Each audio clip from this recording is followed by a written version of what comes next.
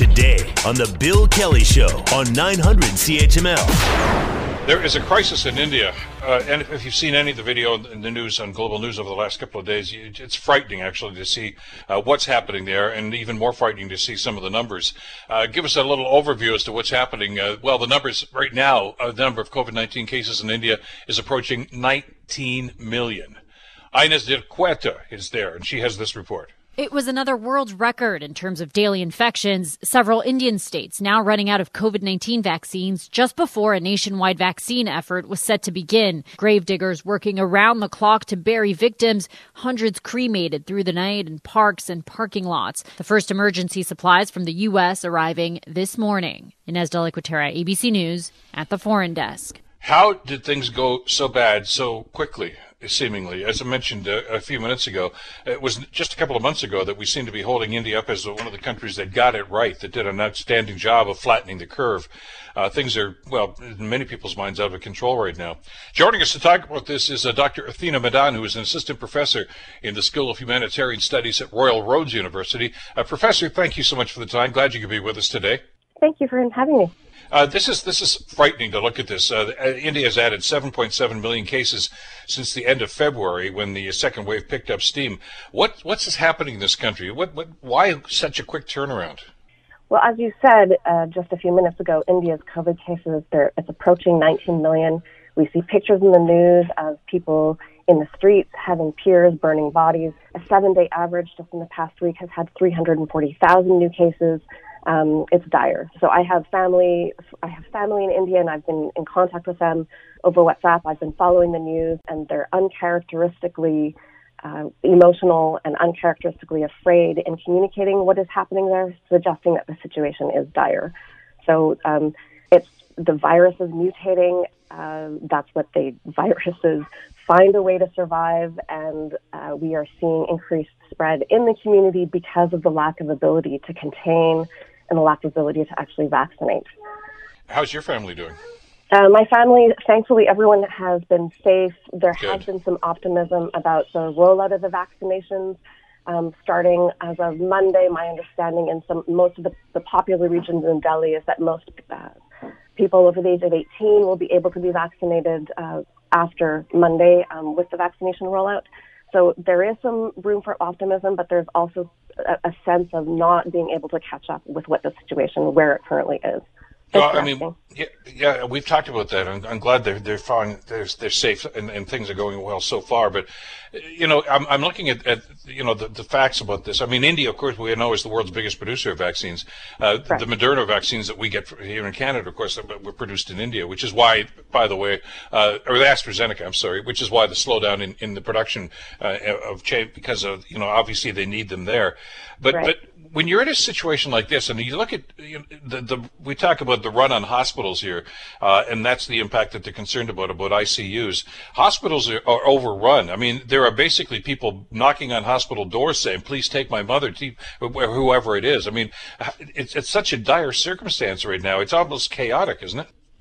Yeah, I think it's chaotic precisely because the system, Canada is similar. We aren't prepared. And I have read accounts where people are taking sick relatives or dying relatives flanked between two people on a motorcycle crossing regional lines, and that doesn't help the situation with respect to spread. And so because you have people hopping boundary lines between regions, you've got different variants that we can't even keep up with understanding what the variants are in India. So we are seeing the virus is spreading more and faster than we're able to understand it. Was there a tipping point, Professor, that started this? I know one of the stories I heard was that when Modi actually, Prime Minister Modi, initiated, I guess it was a lockdown, I guess back in February or so, and basically I think he gave them like 4 hours notice, everything shut down. Well, a lot of the workers went back to their towns and villages, and many of them were infected, and that just seemed to be a super spreader incident. Was that the beginning of this? I've heard people suggest that. I think that the Modi government, my relatives are suggesting that it operates best under crisis mode, so it could also just be a reactive administration. But from what I'm hearing and what relatives and colleagues are suggesting in India is not only a result of an unprepared but also a complacent government. And I'm not in this situation. I'm not an expert in Indian governance, but from what I'm hearing from sources on the ground is that the government has been complacent, and there's been a sense of hyper-nationalism that has encouraged a sense of Indian exceptionalism, which the vaccination production in some instances contributed to. So when it came to COVID-19, the reality was already that compared to the United States, compared to China, compared to Brazil, young Indians, like you just said, were already infected. They were already dying at a higher rate than in the first wave, and specifically in agrarian or farming communities where they had no access to healthcare. The decades of neglect and infrastructure in the healthcare system and building a responsive public health system in India was also partly to blame. And I'm also hearing that there's a certain amount of desire to have social mobilities intact and entitlement of upper and middle class Indians who are tired of living in lockdown. That's only exacerbated the effects of the healthcare system, where resources were already badly skewed and already exacerbated and strained under a poorly resourced system. So with no investment to the needs of the collective well-being, or because of the hyper-nationalism, the Modi government has only accentuated the crisis by favoring, for lack of a better word, their healthcare buddies in the outside private sector over the last few years. But it was only a couple of months ago that the Prime Minister actually was making international statements in international news I'll use the term, he seemed to almost be bragging about how well they had this under control, and that, they'd nipped this. And now it's not unusual, as you know, Professor, for politicians to add a little hyperbole to statements like that. But I mean, was he creating a false impression there? I think what you just stated about a politician wanting to, I guess, to be to have parallel lessons, what we can learn about that behavior in Canada is that our own public health officials, I recognize that there's a lot of pressures for them to create allegiances across sectors, but we have also been guilty of having paternalistic, very reassuring public health communication messaging, when in fact the numbers are not suggesting that. So a lesson that we could also learn is that we perhaps would want to be more transparent in our communication and understand that the battle isn't over yet. I mean, Quebec used to be the epicenter of the COVID response, and British Columbia used to be the darling of the healthcare response. And look at where we are now. We are seeing in British Columbia, where I'm located, 75% of the rate of COVID-19 ICU admissions. We are seeing 75% more ICU admissions than Quebec did, which was once the epicenter. In Ontario, we actually also exceed the rate of COVID-19 ICU admissions, I believe, than some hospitals in Ontario. So I think that we can learn from that behavior. And the stories we've heard too about shortages, but the pressure on hospitals, I think, is self-evident. We've seen the videos of those and the terrible conditions that people are in, even after they've been diagnosed and, of course, been accepted into hospital. We're told that there's a very large shortage of equipment, shortage of oxygen, which obviously is something that's used in the treatment of that. Yet that's something that the government is denying, and they said that's not the case at all. Is the truth somewhere in the middle there? I would. From everything that I've read, and I just read a headline this morning that suggested that Nepal has had one case of COVID. They're sending over oxygen and supplies and PPE over to India. I'm not on the ground in India, so my knowledge may not be correct, but everything that I'm reading is that I think it's actually, I wouldn't say the truth is in the middle. I think that's just not correct. Which is that they don't have a shortage? Oh, no, I think that there is a significant shortage. Because, the initial story, your point's well taken. The initial story were from healthcare experts, and then the government stepped in and said, no, that's not the case. That's overblown. Trying to make that into a political statement. Yes, I agree with that. And again, the parallel to Canada, I think, is that I have colleagues and friends who are working in ER departments frustrated that no one is listening. No one seems to have listened.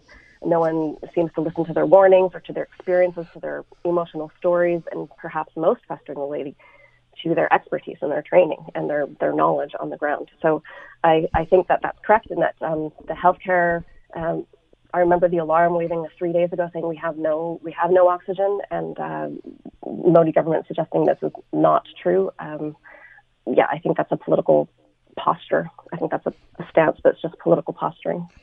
I mean, so intense is this wave in India right now, and such a taxing element on just about every facet of society. This story today I saw, I think it was on CNN. They don't even have firewood. I mean, for the people that have already died, and of course they want to be properly put to rest and buried. They're looking for firewood now to be able to do that. I mean, I guess nobody anticipated it was going to be this bad this soon. Yeah, and this is something that strikes me as I read the tweets, I read the headlines, I hear my family and colleagues telling me about the situation, and I'm seeing pictures, and it's unbelievable. Like it's not imaginable what we're seeing, and people are not being able to be buried respectfully or cremated respectfully because they don't have enough. They don't have firewood, as you'll say, but also in Delhi specifically, the air is always poor quality. But even adding those burning cremation piers just creates the inability for the public to breathe in public space. So we are also, I think, going to see an epidemic of people who have not been able to mourn completely or properly. And then I think that impacts long-term mental health, in addition to the mental health of having to cope with all of these losses. When we look at these numbers, and they are astronomical, as you just mentioned, Professor, 19 million cases in India right now. Are you confident that's an accurate number? Is the reporting mechanism there you talked about large cities like Delhi as opposed to some of the smaller regions and some of the smaller areas there where it may not be as reliable in numbers like that? Is there a concern here that number might actually even be higher? You're correct. I think that a number of people are scared that is actually a gross underestimate, given that people aren't able to, the mechanisms are not in place in rural regions, and in even some of the low class regions don't have, or the low class or the low case areas don't have mechanisms in place to accurately report. And then I think there's also a stigma and shame, and people are just chaotically busy that they don't have time to publicly report or properly report and document. So I think that we are hearing, we can't even in Canada conceptualize what 19 million might look like in a small concentrated space of time. Like in the past week, there's been 800,000 approaches cases. So it's just the numbers are staggering. I don't think that we understand what actually that means and what the long-term impact is. What can the world do? I know President Biden talked about this the other night when he was addressing the joint session, and talked about sending aid and assistance. I assume vaccines are going to be part of that, but there's no quick fix to this. But obviously, we want to be able to do something. What is available right now? What's going to help? Yeah, so I was thinking of 5 things. Well, first, I'm glad to hear that Biden has lifted the export ban and is now putting materials or exporting materials available for vaccination production. I think that is significantly helpful. Mm-hmm.